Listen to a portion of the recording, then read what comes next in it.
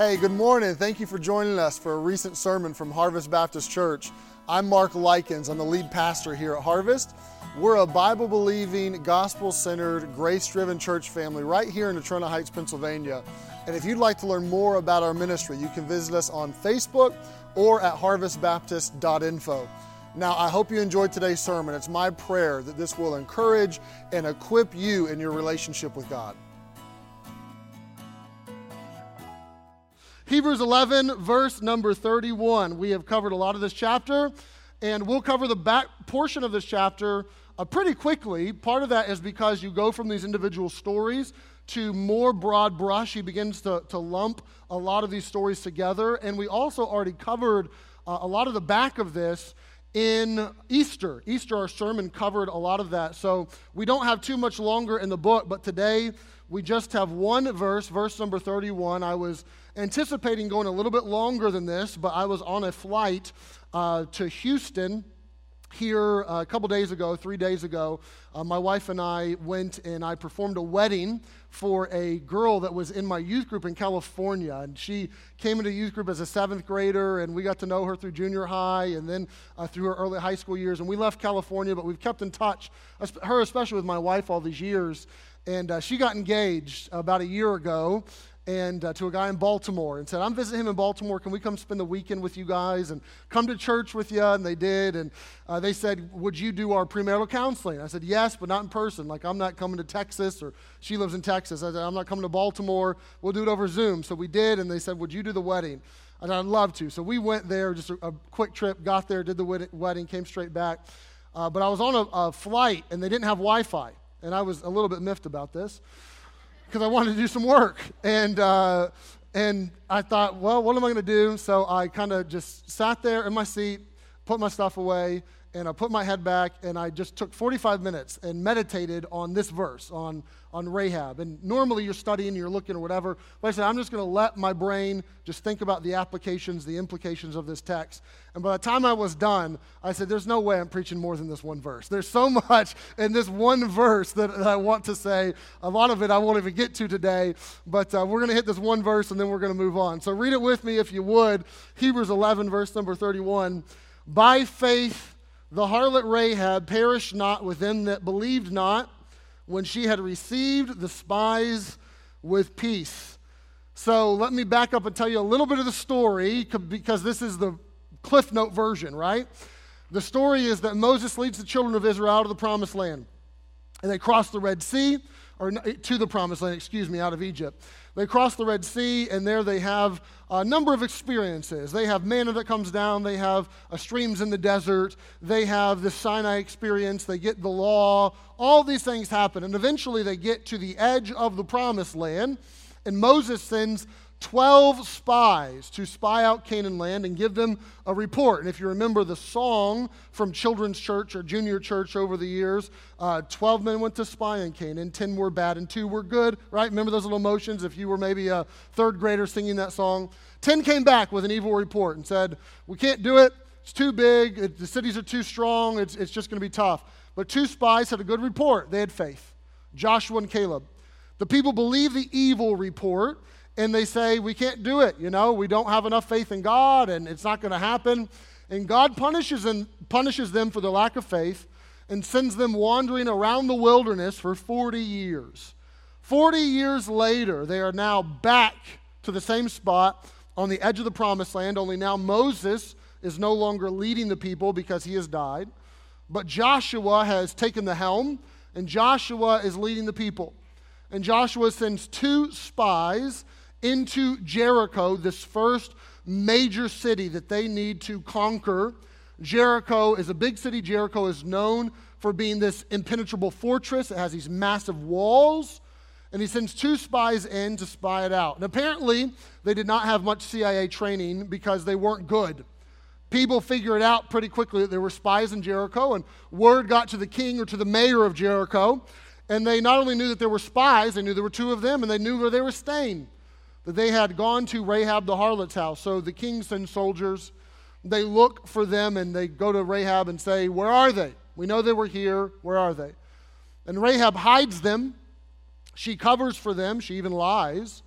and says, oh, they escaped through the gate right as the sun was going down. They slipped out. They're headed towards the Jordan. If you run fast, you can catch them. And so they do. They take off.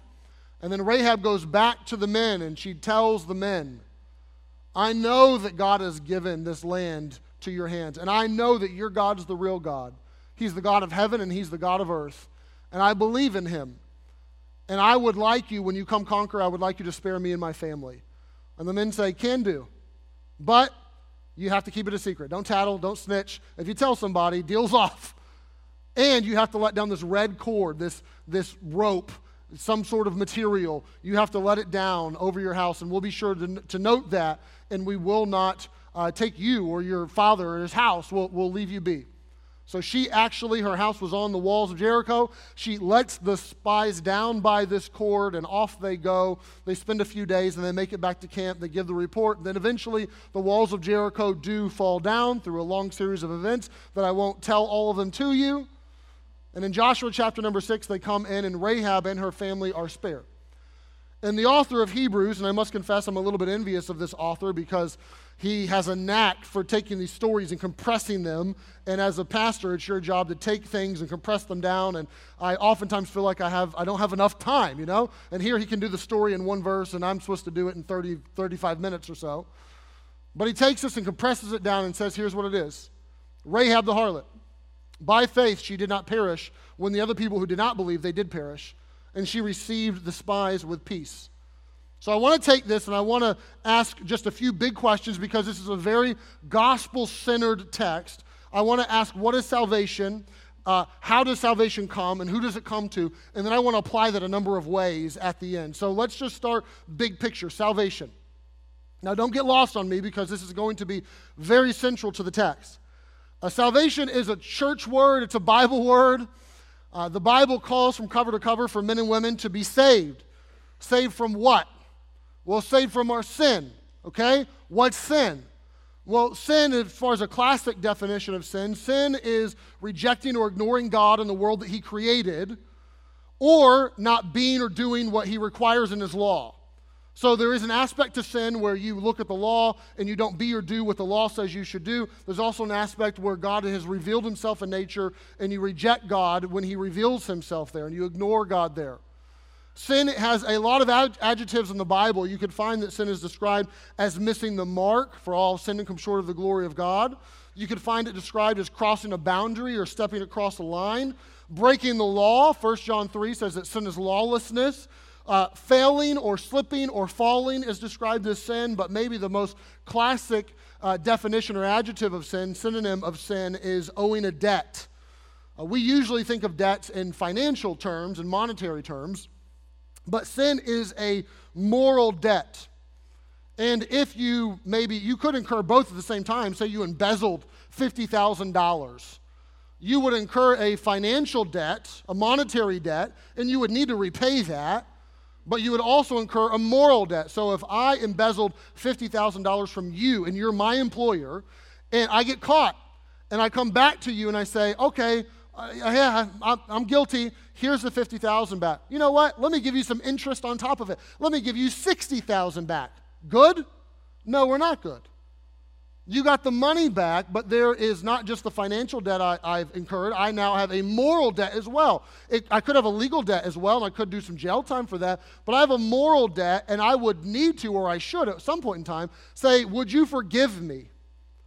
I have wronged you, not just in a financial way that affected your bottom line, but I've wronged you in a moral way. I have lied, I've deceived, I have stolen, I have broken your trust. Would you forgive me? But we understand that while we sin against each other and we incur moral debts with each other and we have to ask forgiveness of each other, that ultimately all sin, anytime you reject or ignore God and the world he created, anytime you fail to be or do what God requires in his law, all sin is ultimately against God. The ultimate moral one, the ultimate holy one. This is why David would write in Psalm chapter number 51, against thee and thee only have I sinned. Now, David had sinned against Bathsheba. David had sinned against Uriah. David had sinned against the people that he led. But he said, ultimately, I understand that my sin is against God. And that when we sin, we owe God morally. We have a debt, and not a small debt. Not like a $10,000 debt. If you had a $10,000 debt and you had to come up with it today, most of you, one way or another, you could come up with it. Whether you had to beg, borrow, barter, steal, you could come up with it. But if you had a $10 billion debt, you're hosed. Try as you may be able to get 10 million, but you're not getting 10 billion. It's not happening. And what the Bible says is that we have a sin debt, a moral debt when we sin against God, and that debt is not a $10,000 debt or not even a $10 million debt. It is a $10 billion debt that you stand no chance of just repaying and making all things good, and God will just let you into heaven because you repaid your moral debt. That's not how it works. Sin ends up being this virus that affects everybody, every human being, and it's the culprit.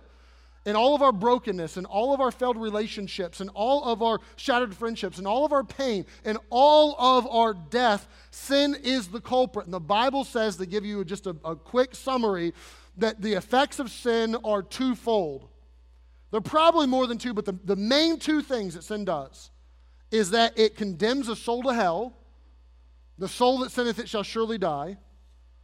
You find in Romans 6 that the wages of sin is death.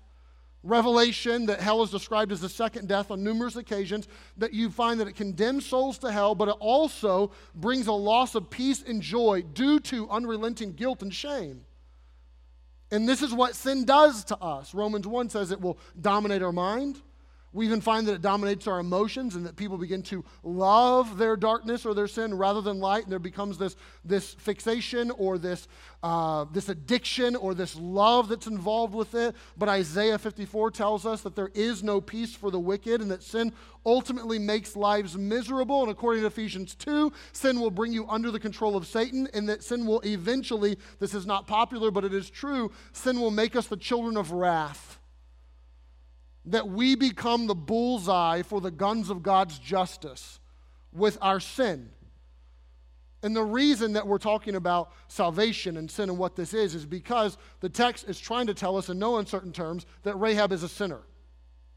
If you notice how she's described as she oftentimes is, this adjective that became affixed to her for the rest of her life, the harlot Rahab, right? So what this means is that Rahab not only sins, because we all sin. Romans 1, Romans 2, Romans 3 lays out this very long, profound explanation that we have all sinned. We've all come under judgment and punishment, that every mouth will be stopped and everyone would be guilty before God. We've all sinned, but Rahab has made sin a profession, right? Like she's a professional sinner. Anytime you go from I sin to I do sin as a profession, that's a bad day, right? When you need to, be a drug dealer or a hitman or a prostitute, that's not a good day when sin becomes your profession. Because now you're obviously sinning more frequently, but you're also causing other people to sin, right? Some things are solo sports: bowling, tennis, chess. Prostitution is not a solo sport, okay? That's a team endeavor.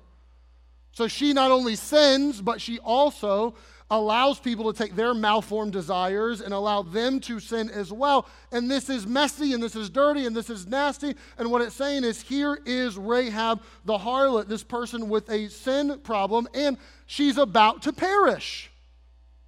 Now, she does not perish as those that did not believe, but she is about to perish, to be ruined or to be destroyed. Oftentimes when you see the word perish in the Bible, it means to be given over to the eternal misery of hell. This is why the most classic verse in all of the Bible, that if there's one verse people know, it's John 3:16, will tell us that God so loved the world that he gave his only begotten Son, that whosoever believes in him or has faith should not perish, but have everlasting life. What is it talking about? It's talking about God delivering us from sin, from the consequences of sin, from perishing, from hell, us being delivered from that. Because of sin and what it does to us, sin is the most massive problem that any human has, and the solution to sin, that God would come and would deliver us from that, is the most blessed, the most difficult, the most essential thing that God has ever done. That he would save us or offer salvation from our sins. It's the most essential thing because it's what you need the most. It's the most blessed thing because it actually gives you joy in relationship with God. It is the most difficult thing because it cost him his life, that he came and had to actually take the punishment for our sins. That's why Jesus can be known as both the just and the justifier in the cross, that God's justice was measured out and that punishment for sin still came, but he's also the justifier in that now because he's taken our punishment, he can justify us or give us right standing before God, and we don't have to take the wrath or we don't have to take the punishment. So that's a 7-minute definition of salvation and sin and what that is.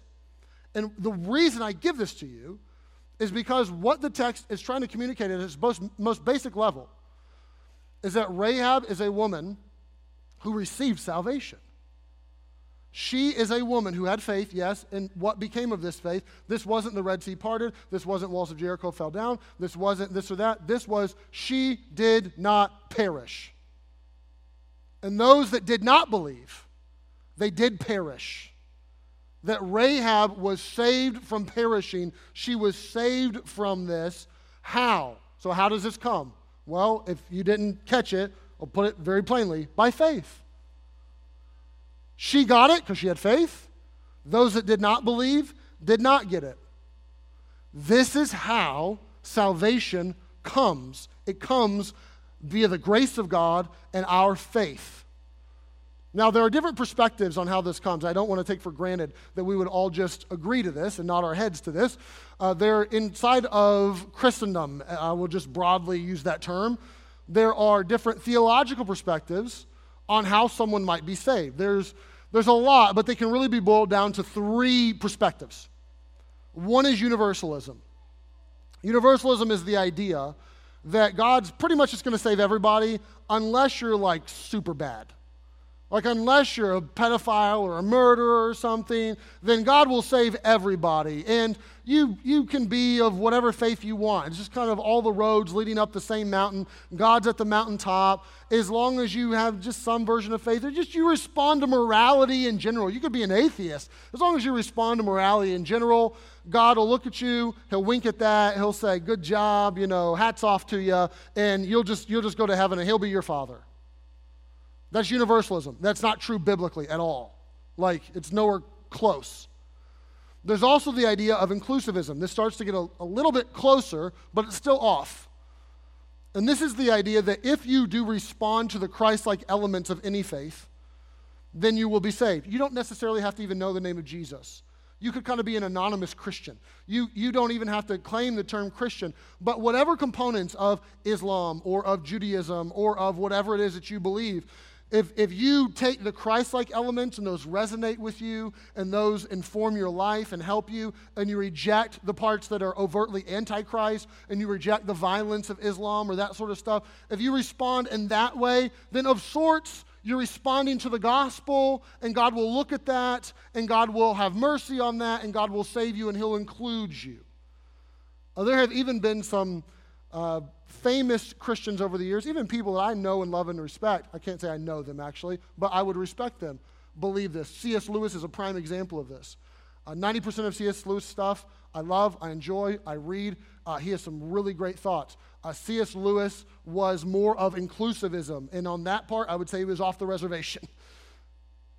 The Bible never says that. The Bible portrays the way someone would be saved, the way they would have faith, is the exact same way that Rahab got it, by faith.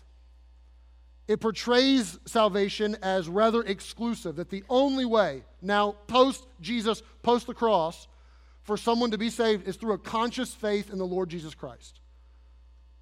That I respond in repentance of my sin and faith to Jesus, and I put my faith in Jesus. Acts will tell us that there's no other name given under heaven whereby men can be saved.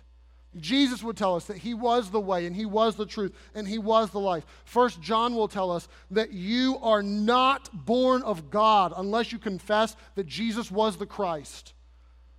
The Bible says all over the place that the only way to get this salvation, the only way to not perish, the only way to be delivered, is the same way Rahab got it. She got it through faith. She got it through belief. And what you have in Rahab is this embryonic form of what was going to happen in Jesus, what was going to happen in the gospel, that God would save her through his grace and her faith. Not because she deserved it, not because she was smarter than everybody else, not because she was this moral beacon, not because she was special, but because she put her faith in God. And not just faith. James 2 will tell us that she had faith that worked. That it wasn't just lip service, but she actually worked it out. This is why James 2 will say this. That we likewise also was not Rahab the harlot justified by works. You say, okay, time out, Pastor. I'm not the smartest person in the room, but I'm smart enough to figure this out. You just said that we are justified, we're saved only by faith. Well, read the first part of that verse. That says that Rahab was justified by works. Which is it? Pick your poison. Is it faith or is it works? Well, you got to keep reading. It says, when she had received the messengers and had sent them out another way.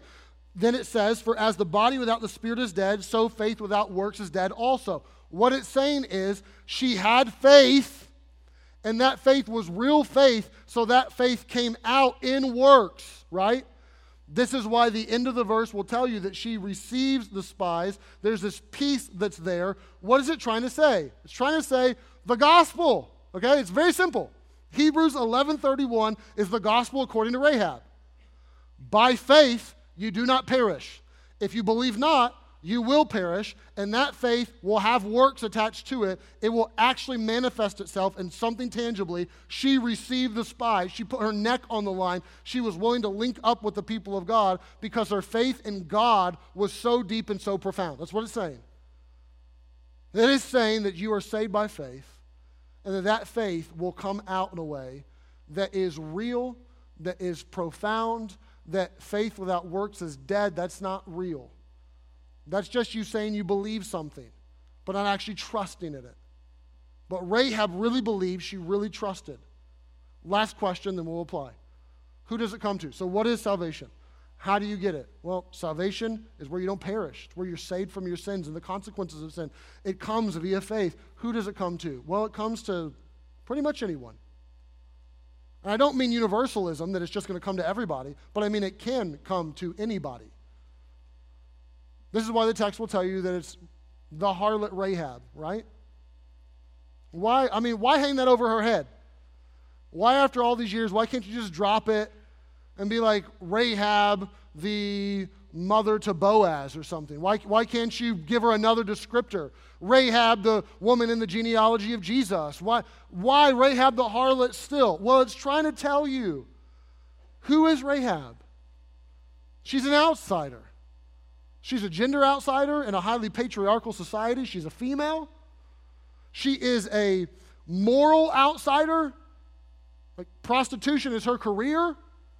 She's a religious outsider. She's a Canaanite. She's not a Jewish person. She would have been considered by the Jewish people unclean. She wouldn't have been allowed into most of their corporate worship. That on so many levels, she is an outsider, but she is forever a testimony all through the Bible. But here in Hebrews 11, she's a testimony to the reality that no matter what someone has done or where they have been or what they have said or the regrets that they have or the sins that they committed, that they are not outside of the grace of God.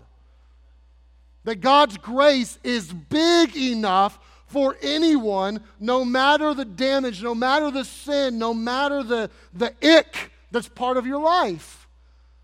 And it's trying to tell you what the gospel says over and over and over and over, that it's not insiders and outsiders. It's not the moral people versus the immoral people, or the religious people versus the irreligious people, or the good versus the bad. The gospel is for people who understand.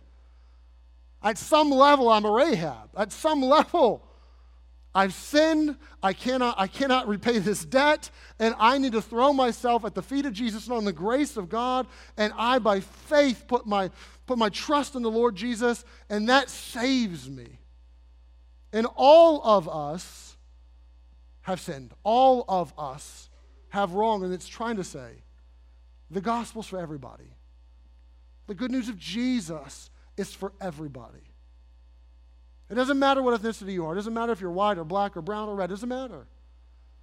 It doesn't matter how rich you are or how poor you are or what your socioeconomic background is.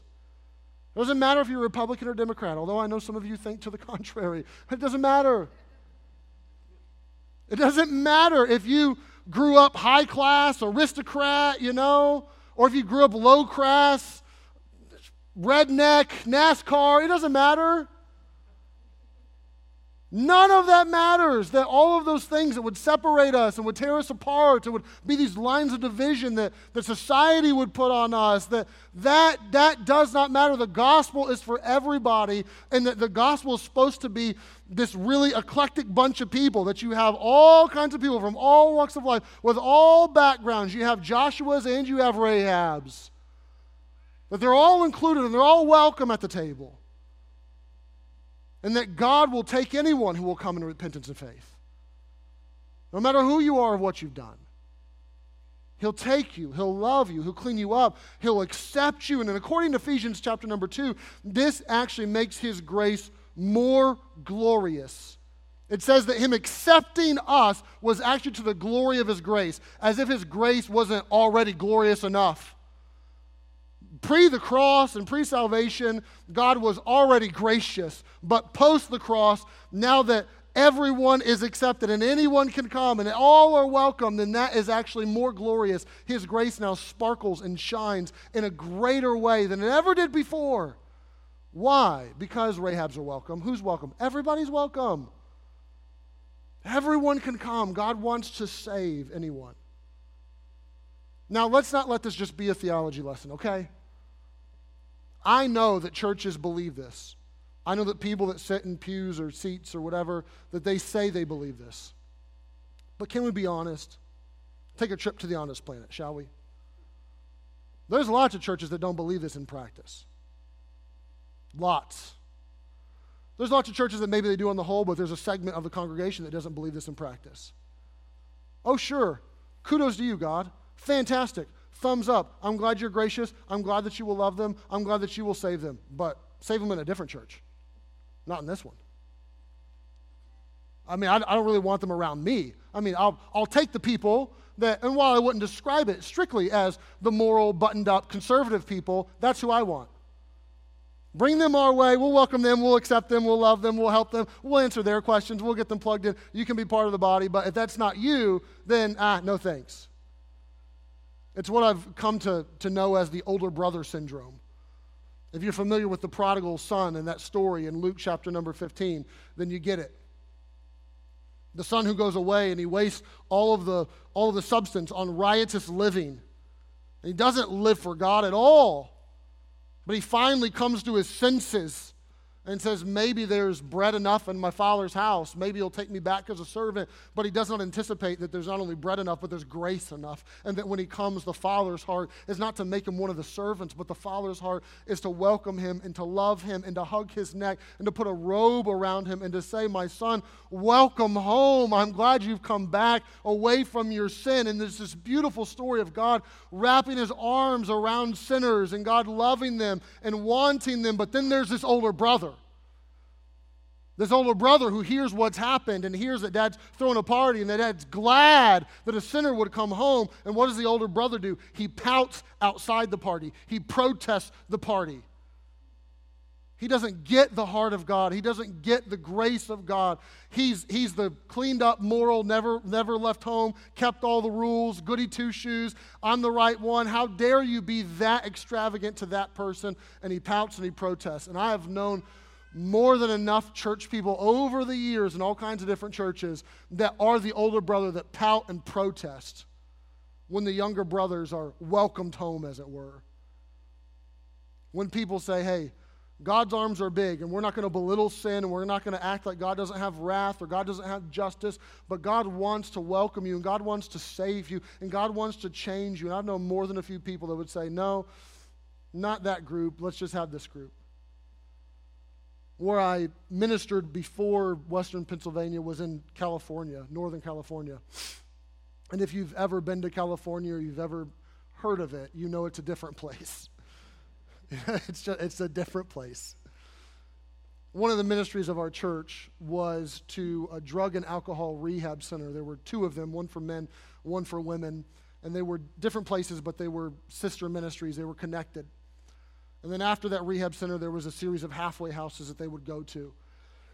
And on Sundays, we would run some cars, some vans, even a bus over to these rehab centers and then eventually to the halfway houses as people kind of graduated out of that center. And it was a center that most people, I would say 90% of people didn't check themselves into. Most of it was court-ordered. That they not only had an addiction, but an addiction that they could not get a handle on, and that led them to some sort of crime.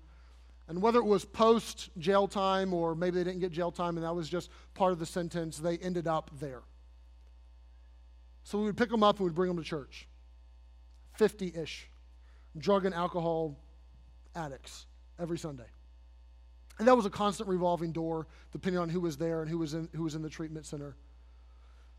But I watched over the years more than a few people come to church, say, man, I like the church, I like the people, I like the preaching or singing or whatever it is, kids programs, but I don't think I'm going to stick around. I don't really know that I want to be sitting next to 50 people who are drug and alcohol rehab people. And it grieved me every time.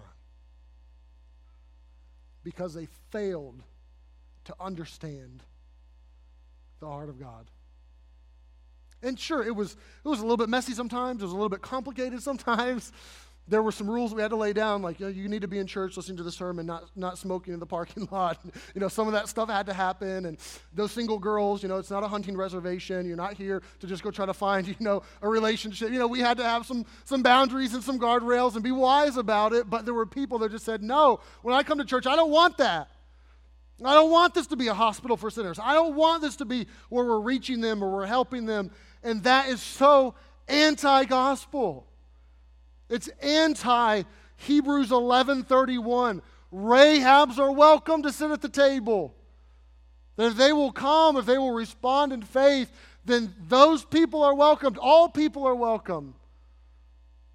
And I hope that when we understand who is included, that it would first of all help us understand that we are those people that are sinners and wrong, first of all. If we think we're all that, we're not. But also understand who we should be about, who we should want to love, who we should want to reach. What do we do with this? If the text is simply, here's Rahab, a woman who had faith, and because of that faith she didn't perish, but people who believe not, they did perish, and her faith actually manifested itself in real life action. What do we do with this? Well, there's a lot we can do, but here's a handful. First of all, be saved. All right? Fastball down the middle. If you're not saved, if you do not know Jesus as your Savior, if you do not know that your sins are forgiven, if you do not know that heaven is your home, if you do not know what it's like to experience the release of shame and guilt and to have peace with God, be saved.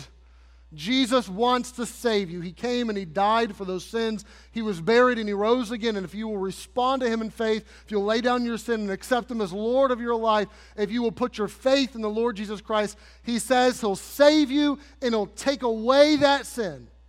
So if you never have, today be saved.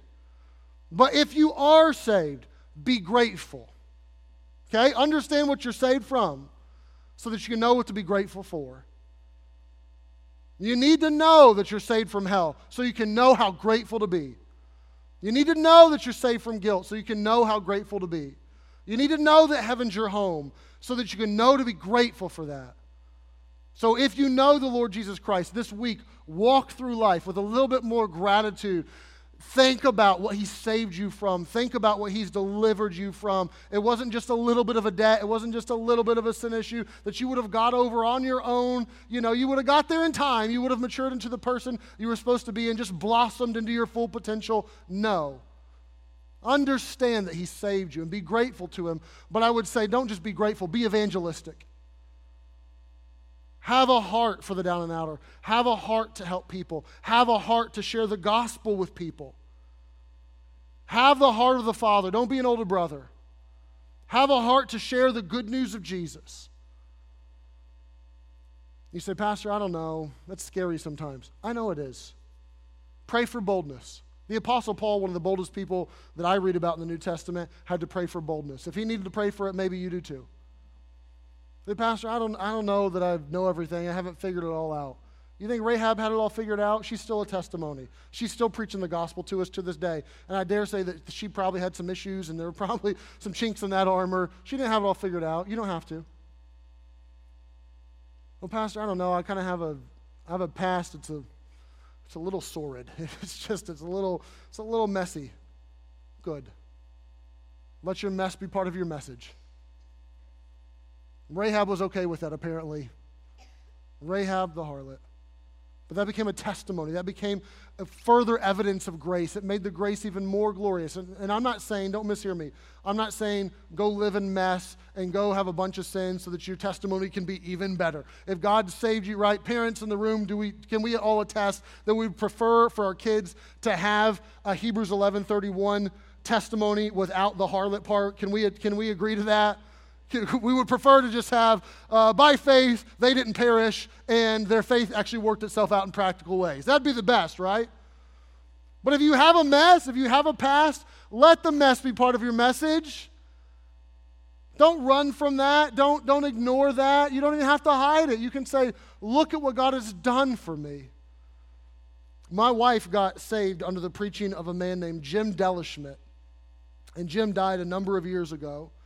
But Jim was an evangelist, and the tagline of his evangelistic ministry was 4 words: from dope to hope.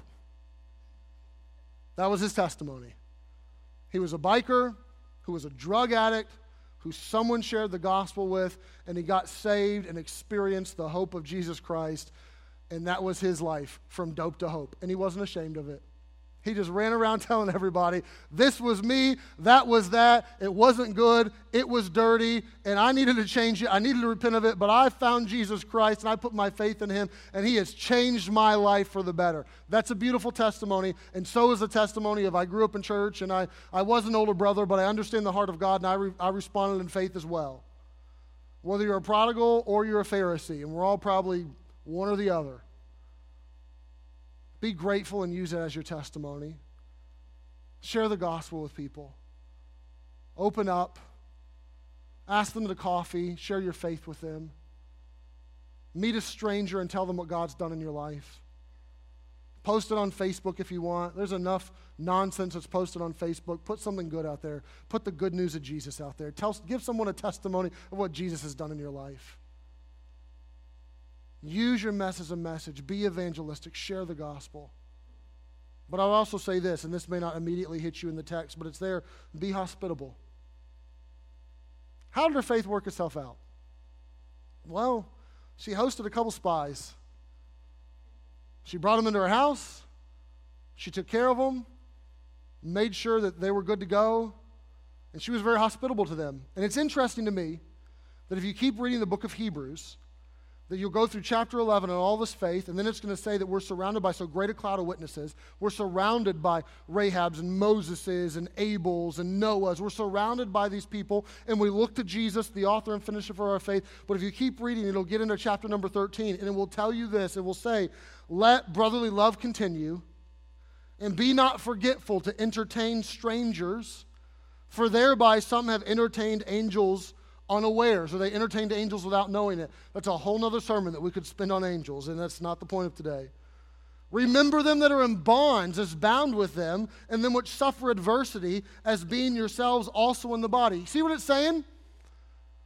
It's saying if you know the good news of Jesus and you get the heart of God, that God loves sinners, that God wants to save sinners, that Jesus was the friend of sinners, that Jesus died for sinners, then you should have an evangelistic heart. You should want to share the gospel with them, but you should not just have a drive-by evangelism where you drive by, shoot them with a gospel bullet, and then keep moving. That you actually should have the gospel impact you in such a way that you love them, that you care for them, that you open up your mouth and you share the gospel, yes, but you also open up your lives and you begin to love and you begin to share. And it says most specifically that you would entertain or be hospitable to strangers, that you would take people into your house or you would share with them some of your possessions. You would put a roof over their head, or you would make sure that they were fed, or you would care for people that you don't even know. And that sounds risky, yeah. That sounds a little scary even, yeah, but it sounds really gracious and really loving. that you would not forget those people. Then it says that you would visit the prisoners. I don't know the last time that you went and visited a prisoner just to say hey, or just to keep them company, or just to consider that they may be lonely, or to do a jail ministry or something. But it says, be that mindful, be that loving, be that hospitable. Even Jesus would attest to this when he said that I'll remember you. When I was thirsty, you gave me drink. When I was hungry, you gave me food. When I was in prison, you came and visited me. What is it saying? It's saying that being evangelistic or taking the gospel, what Rahab did, this is more than just opening your mouth. It's more than just sharing the good news. It's not less than that. It's never less than that. But it's more than that, where you open up your life and you begin to say, how can I help them? Or how can I help them? Or what can I do for them? It's mercy ministry. It's being hospitable. It's being gracious. It's being benevolent. It's being a spirit-filled evangelist and being a generous do-gooder all at the same time. My wife read a book years ago, and I didn't read it because I felt like she kept me up to date with the book, that I was reading it via her. She kept telling me what it was, which was The Gospel Comes with a House Key by Rosaria Butterfield, a lady who did not know the Lord or want to know the Lord, but a Presbyterian pastor and his wife invited her over to meals over and over and over and over again, and eventually she became curious as to what this was they believed and how, and it just warmed her heart, and eventually she became saved. She's a pastor's wife now. But I loved the tagline of her book, the title of her book, that the gospel comes with a house key. I love that idea.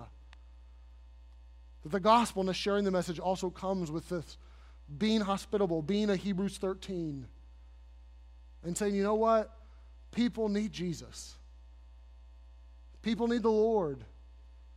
People need salvation. People need to know the truth. Let's tell them, let's show them, let's live it, let's love them. And my prayer for today, and I even said it earlier in the service, was that we wouldn't just come and open our Bibles to learn something, but that we would come and we would open our hearts and our lives to live something. And to say, may this be us. May it be you. And not just us, like, oh yeah, it's us as a church. It's like 90% of us, we do this. I don't, but our church does as a whole. No. You. Your family, you. Let this be us. I'll close this morning with a hymn. This is a hymn from Fanny Crosby. I'm not sure how familiar you are with Fanny Crosby, but she wrote a ton of hymns. She was a blind woman who lived primarily in the late 1800s. And she wrote this hymn in 1869. Some of you may have grown up singing this hymn in church. Rescue the perishing, care for the dying. Snatch them in pity from sin and the grave. Weep o'er the erring ones, lift up the fallen. Tell them of Jesus, the mighty to save. Though they are slighting him, still he's waiting the penitent child to receive. Plead with them earnestly, plead with them gently. He will forgive if they only believe. So rescue the perishing. Why? Because duty demands it. Strength for thy labor the Lord will provide. Back to the narrow way, patiently win them.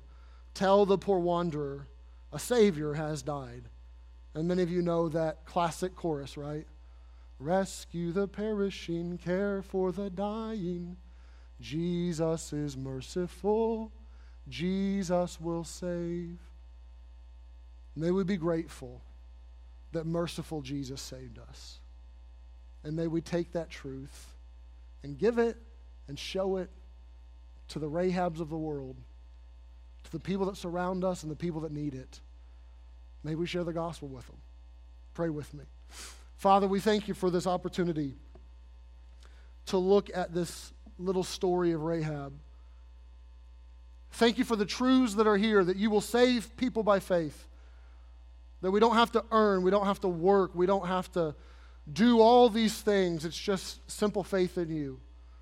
Thank you for doing it. Thank you for delivering us from hell and sin and guilt and death. And Jesus, I pray that we would have a heart for people. I pray that we would want to share your good news. I pray that we would take our faith and that it would work itself out, even in an evangelistic way, even in a hospitable way. I pray that we would have genuine, authentic, real faith. Thank you for the good news, and thank you for wanting to save us. This morning, I'm going to ask you to remain just in a spirit of prayer as we always do. And if you're a Christian, right now, take a minute, be grateful.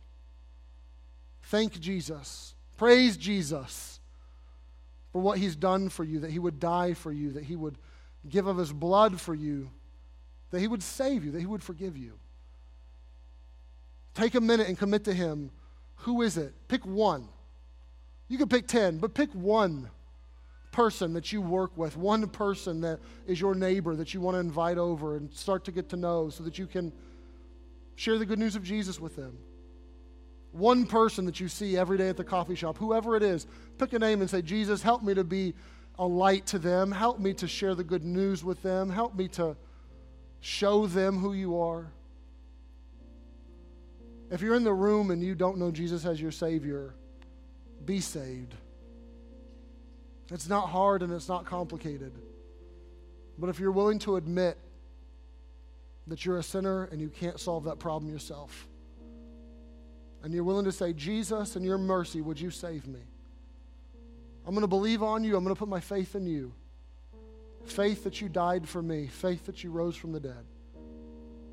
If you'll do that, he says he'll save you. He will rescue you. He'll redeem you. He'll forgive you. He'll give you a home in heaven. And when you lay your head on your pillow tonight, you can do it in peace. Peace knowing that your sin is gone, your guilt is gone, the shame can be gone. If you've never been saved, then right here, right now, would you call out to him? Would you maybe pray these words? These are magic words, but if you'll pray something like this, he'll save you. Just say this. Just say, Jesus, I'm asking you to save me from my sin. I repent of it, and I give it to you. Forgive me. Jesus, I believe you died for me. I believe that you rose for me. And right now, I make you Lord of my life. Help me to live for you from this day forward. Like I said, that's not a script. But if you will call out to him with authenticity and with sincerity, he says he'll save you. He says that he will redeem you. He will. For those of you that are saved, remember that moment right now. Take a minute and reflect back. When you've understood the gospel, when you understood what it meant, and you put your faith and your trust in Jesus. That should overwhelm you with joy. That was a good day. When the penny drops and the lights come on and you understand that Jesus wants to save you. Remember that and thank him for it and praise him for it. Lord, we come to you one final time.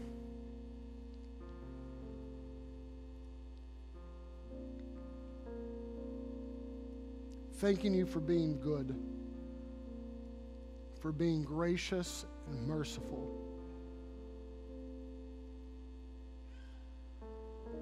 Jesus,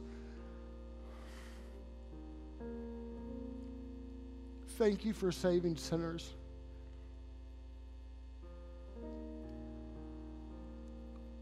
But not just broadly for saving sinners.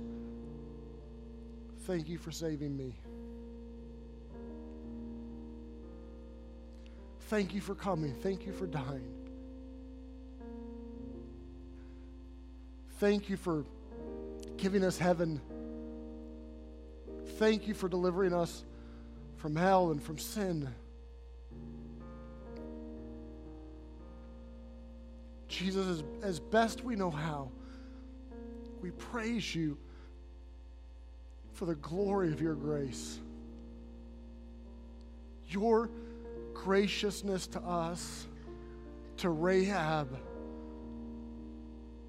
It is beautiful to us. It is wonderful to us. It is powerful to us. And we do our best to say that you deserve the glory and you deserve praise for that. That you would save us even though we don't deserve it and we didn't earn it, but you would give it. thank you. Lord, I pray that as we share it with other people, that even if they don't believe, that they would say, man, I wish that were true. That they would see that it is good news. It is fantastic news that you as God would love us in this way, that you would give to us salvation. I pray that we don't get over it, that we don't grow accustomed to it, and help us to have a heart to share it. Jesus, help me. I know that I stink at this some days. There are days that go by where it's the last thing on my mind, and I'm rushing around from one thing to the other and not mindful of people or mindful of souls. Forgive me of this and renew a heart and a passion to want to share you with others. To not just want to, but to do it. Lord, we ask for your help. We ask for your strength. We ask for your Spirit's aid in this. We know that your Spirit came to convict the world of sin, so we ask for your power and your help because we do not want to do this on our own. Would you give us the resources that we need? In Jesus, we pray and we praise in your name. Amen. Well, we're going to say a couple things and we're going to dismiss this morning. Number one is, I love you, and I'm glad that you're here. Number two is, if you would like to continue, that was, I don't know about for you, but at least for me, that was a little prayer session, and that was highly enjoyable. But we're going to continue this prayer session right at the end of the hall. If you're going to be a part of that, please do.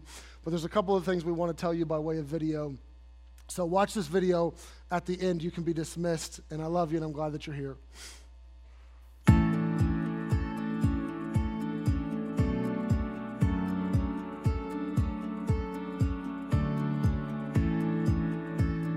Thanks for coming today, church. It wouldn't have been the same without you. If this is your first time with us, or maybe you haven't been in a while, we want to welcome you. We're glad you chose to worship with us, and one of our pastors would love to meet you at the welcome desk after the service. If you haven't already received it, we have a small gift for you and a Bible too. Before we go, we'd like you to consider how you can be involved at Harvest. Let's check out these upcoming opportunities. On Saturday, June 4th, from 10 a.m. to 4, Jim Braceland and Silent Word Ministries will be holding an event for the deaf community called Fantastic Saturday. If you know anyone who might be interested in attending, you can pick up a flyer at the welcome desk to share with them. Our teens are heading to a Christian summer camp in a couple of months. As they earn money to attend, we'd like to allow you to invest in our young people. Rent a Teen is a way to sponsor teens by renting them for a day to do housework, yard work, or some other odd job that would be a help to you. If you're interested, you can sign up at the welcome desk. Today, after the 10:30 service in the chapel, we will be hosting a prayer meeting for those who are sick or struggling physically. If you would like someone to pray over you, or you would like to pray for someone, please join us for this special time of prayer. Due to the leaked Supreme Court info in regards to the overturning of Roe v. Wade, there's a lot of question and confusion about what this may mean. Has the pro-life industry won? Does this mean that abortion will be brought to a halt? Dave Coyle, the leader of the abortion and pro-life ministry here at Harvest, will hold a brief, informative meeting in the cafeteria on Sunday, May 29th, to address questions like these. The goal is to clear up confusion, address questions, and provide Christians with how they can get involved. On Saturday, June 5th at 6 p.m., we'll meet for an evening of corporate worship.